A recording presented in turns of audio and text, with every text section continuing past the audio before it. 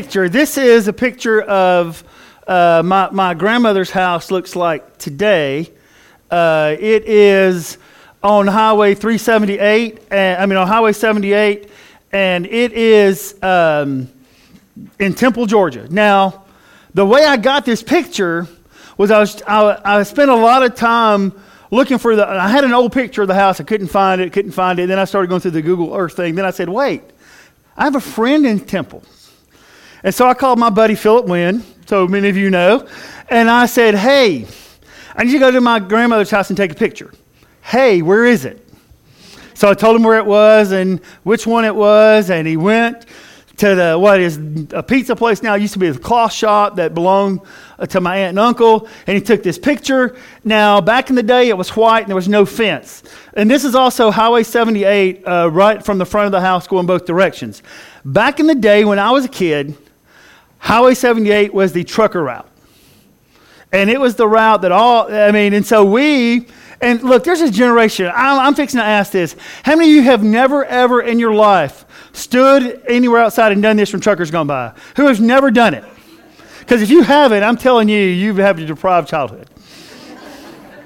And when you want cheap entertainment, you get about 15 kids together on the side of a hill, and you just wait for truckers to come by, and we would honk, we would do this, they'd honk, and we'd cheer. And we would do it for hours. We weren't the smartest kids in the world. We were just, trying to have some fun. But this house sat way up on the hill on Highway 78. But at the same time, man, it wasn't the most sturdy of built houses. And that front room there to the right is the room that my brother and I would spend the night in when we stayed there.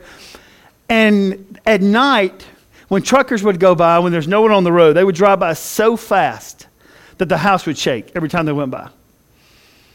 And so after we realized there wasn't an earthquake coming, we liked going to Grandma's house, right? Now, that's the way it was. Highway 78 went from Memphis all the way to Charleston. And that's the way it was forever. Until this awesome thing happened called I-20. Now, I remember as a kid, and it's a long, long time ago, I remember when I-20 was at Villa Rica, at Temple, and Bremen was just dirt or fields. And I remember when they started making the interstate, and my dad tried to explain to me what that was going to be and how great it was going to be. And you don't really know until you spent your whole life driving up Highway 78 to go to Atlanta and to Athens, and you're introduced to interstates. And you don't have to stop in towns anymore. And I-20 changed everything. It went from Florence, South Carolina to Kent, Texas. And all of a sudden it changed our travel because that was our major traveling road when we went out. Now, there are people who do not remember what the world was like before our country was flooded with interstates. And your kids probably have no idea what a country without interstates is like. The interstate system is the Dwight D. Eisenhower National System of Interstate Defense, right? And so I don't know if you know the history of it. I want to tell you real quick because maybe you're thinking, well, we kind of figured out we needed to travel better. No, Eisenhower from his Army days realized that if we ever had an attack, if we had to move troops from one side of the country to the next, that we needed a way to do that without having to drive through these towns. So interstates were built not for convenience of traffic, but to transport military people. That was the primary purpose, right? And what you may or may not know is that 1 in every 5 miles of an interstate is a straight mile. So if the military ever needs to land a plane, they can land a plane on any interstate anywhere in the country. And that's the why. Now, interstates changed our lives and they changed how we travel, but they made a lot of different things. So here's a picture of a few of them. So I want you to think about how interstates have made our lives simpler, right? For example, consider I-95, which we're very familiar with, takes you from Miami, Florida to the Canadian border. I mean, that's a pretty cool little gig. Interstate 5 connects to the Canadian border to the Mexican border. So you can literally go from one, up and down and from country to country. Through a country. I-10, another one we're very familiar with, right? Goes from Jacksonville, Florida to Santa Monica, California. Interstate 80 goes from Teaneck, New Jersey to San Francisco, and I-90 goes from Boston, Mass to Seattle. And that's just a few. But these interstates, all, in some form or fashion, connect with almost every interstate in our country. And they were designed that way. North and south to catch the east and west.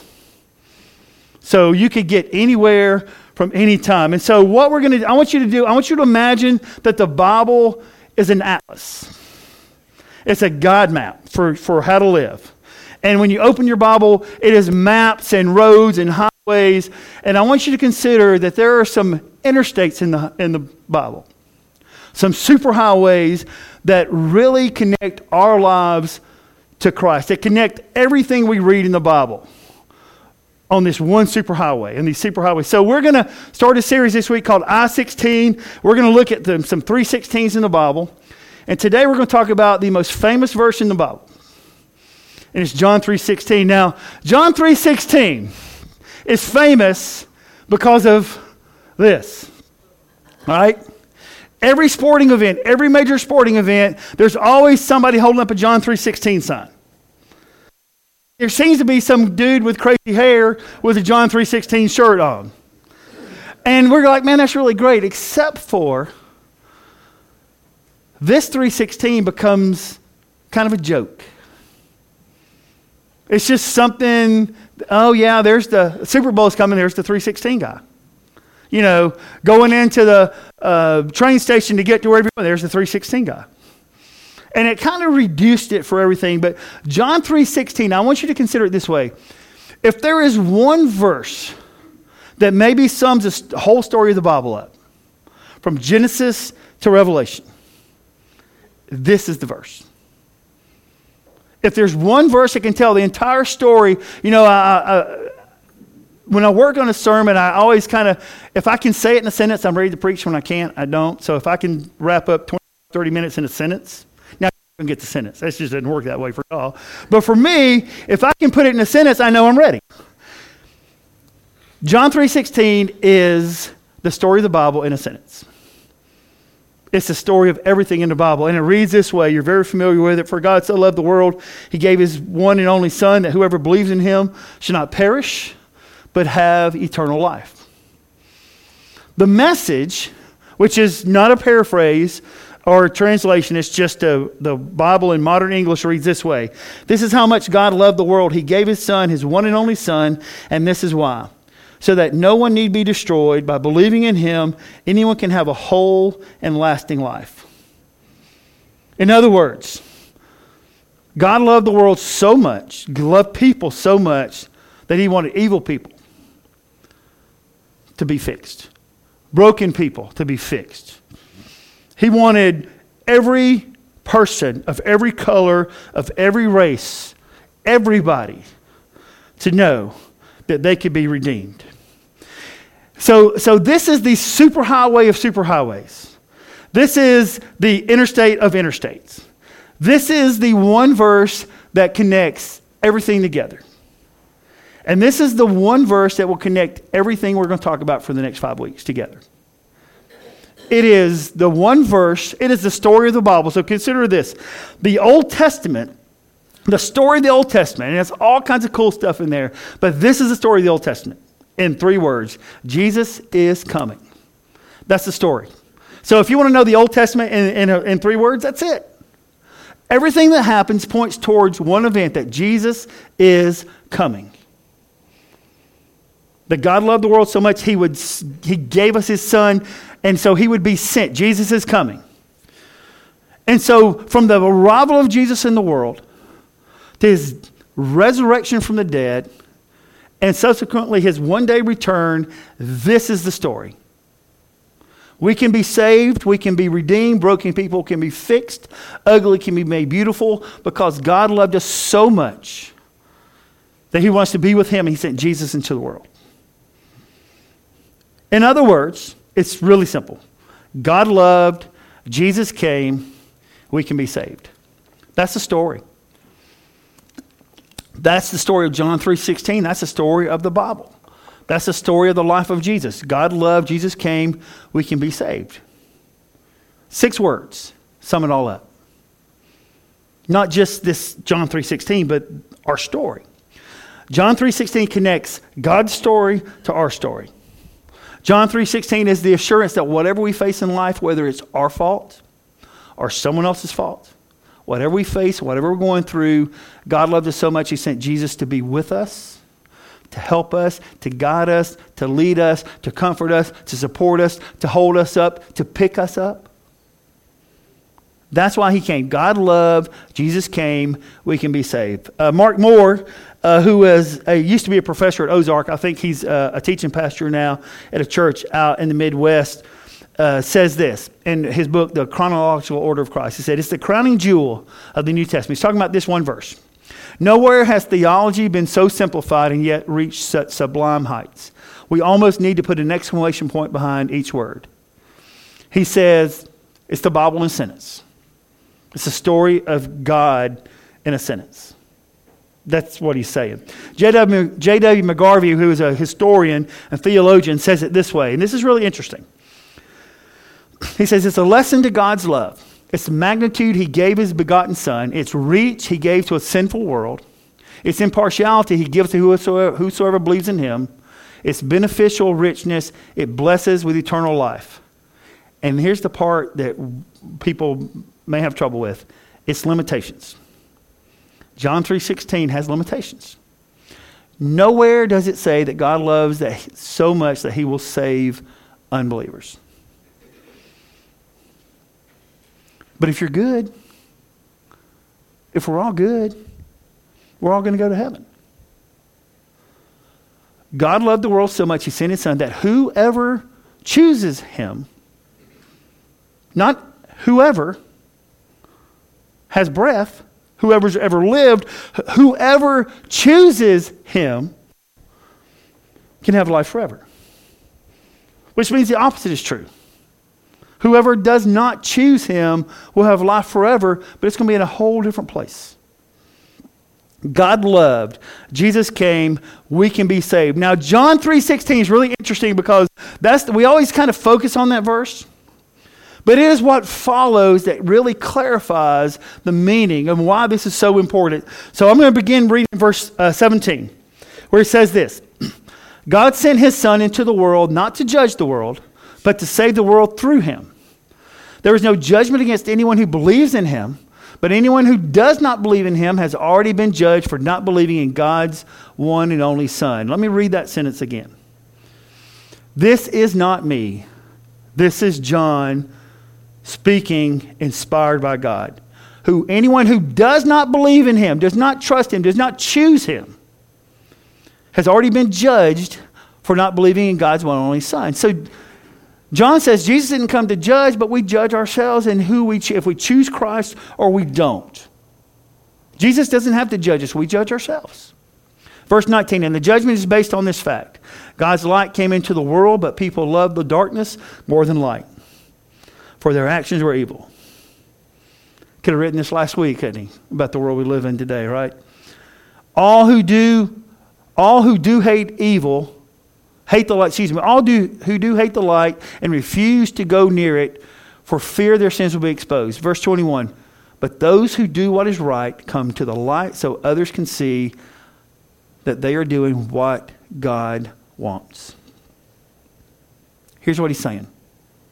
When you just strip it all down, God loved, Jesus came, we can be saved. That's my story. That's your story. If you're a child of the King, that's your story. If you're not, it can be your story. But it can't be your story because you want it to be. You can't be your story because you think, if I'm just good, it'll be okay. It's only your story when you choose Him. And there are a lot of people in our world and a lot of people in our culture who don't like that message. And my answer is always this. Take it up with Jesus. It's His idea, not mine. I'd like to save everybody. But I didn't die for anybody. God loved, Jesus came, we can be saved. The truth is, and we talk about this a lot, the truth is this, eternity is forever. I mean, eternity is forever. And we always think about eternity in heaven, but there's two eternities. There's eternity in heaven. There's eternity in hell. There's eternity in heaven for those who choose to devote their lives and submit to him, and eternity in hell for those who don't. It's simple. It's the story of the Bible in a sentence. God loved us so much, he sent Jesus into the world, and if we choose him, we can live forever in heaven. If we don't, we can't. Mark Moore says this later in his book. It's really interesting. He says, Jesus is good in the extreme, but he is not tame. He is demanding. He is painfully incisive. He is vindictive of sin and intolerant of unbelief. You catch that if you study the life of Jesus. You pick up on that really fast. He's intolerant of unbelief. He's not, well, believe what you want. That's your opinion. Jesus doesn't roll that way. We shouldn't roll that way. If a man is not ready to be stripped bare and clothed only in Christ, he has no other option but to cower in darkness. Couldn't say it any better myself. So I read what Mark wrote. That's the truth. God loved us, but Jesus is demanding. He sacrificed everything for us. He has a right to be demanding. He gave his life for us. He has the right to be demanding. He has a right to be vindictive of injustice. He has a right to be intolerant of sin. He has a right. And he is light in a world that is dark. And no matter how bright the sun shines, the world's dark. Unless you live in Christ.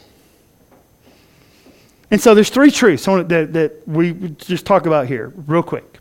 Here's the first. This is what we learn. Those who put their trust in Jesus will have eternal life. Those who put their trust in Jesus, those who give themselves to Jesus, those who submit themselves to Christ, those who admit that they belong to him, those who are baptized into Christ, those people have eternal life. Those who don't, won't. Once again, not my idea. That's the story of Genesis to Revelation. We have a choice, and how we choose in this life will determine where we spend eternity. The other thing we learn about is this, that those who put their trust in Jesus are not and will not be condemned. And so, no matter what happens, if you're a child of the King, it doesn't matter what happens on this life. You cannot be condemned. You will not be condemned.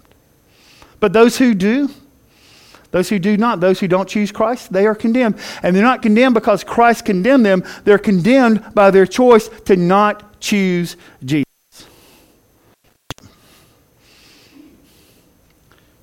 So there are people who are condemned because they have condemned themselves. And I'm telling you right now, if that is your story, it does not have to be your story. If that's the story of someone you love, it does not have to be their story. Maybe you're the person to stand in the gap and change someone's eternity. That's why we're here. That's what the church exists for.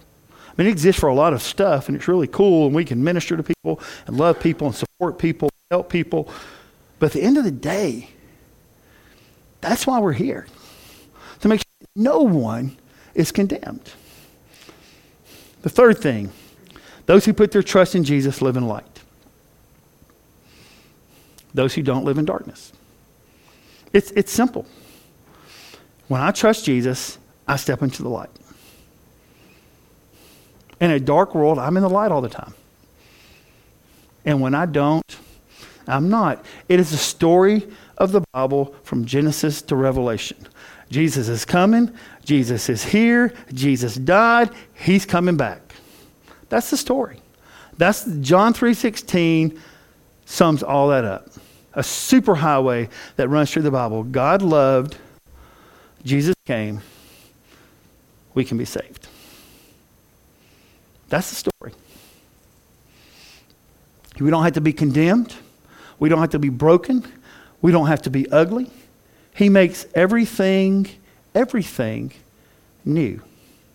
And he makes everything better. One of the things we talked about in this marriage series that we just finished up was, there are a lot of people who love their spouse, but they don't love the Lord. I'm telling you, when you love the Lord, it changes how you love your spouse. It changes how you love your kids. It changes how your kids love you. It changes how you love your friends. It changes how your friends love you. It changes how you deal with the disappointments of this life. It changes everything.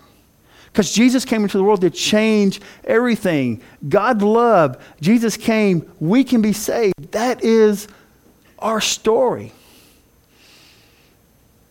Or supposed to be. But it's not everybody's story. It's not everybody's story. And there are people in your life that's not their story. And the question is, what are you going to do about that? Are you going to do anything about it? You know, our mission statement is connecting people to Jesus and to one another. Here's the truth. Can't save anybody. Can't save anybody. You can't save anybody. You know what we can do? We can introduce people to Jesus so he can save them. We can show them what a life in Christ looks like. We can show them what a godly marriage looks like. We can show them what it's like when godly people raise their kids. We can show them how it is. A friend of mine said years ago that he believes when horrible things happen, that God presents two sides. There's the side of how you do it in Christ, where people can see that, and there's the side of how you do it when you don't have Christ, so the world can see the difference. The story of the Bible, the story of my life, the story of your life is really simple. God loved, Jesus came, we can be saved. It's a superhighway that leads towards eternity in heaven. Here's the question. What road are you traveling on? What road are you on? Are you on the road that leads to eternity in heaven? Are you on some other road? And whatever road, other road you're on, it doesn't matter what it is. It doesn't matter where it's headed. It's headed the wrong place. It doesn't matter how good it looks. But here's the bigger question. Do you know people who are traveling on the wrong road? And will you do something about it? Father, we are so very thankful for this one verse. Famous. Not because a dude wears it on a t-shirt or holds up a sign. Famous because it is your story. It is our story. It connects you with us. You came into the world in the person of Jesus because you loved us so much we could not save ourselves. You showed us the way to eternity. You showed us how to live right. You showed us what a life in Christ looks like in the person of Jesus. And now we have to choose what road we travel on, who we follow, and where we're headed. And we get to choose if we're going to try to take people with us or not. So grateful for the message of this superhighway that is a story of stories. That you loved, and Jesus came so that we could and can be saved. We ask these things in the name of Jesus.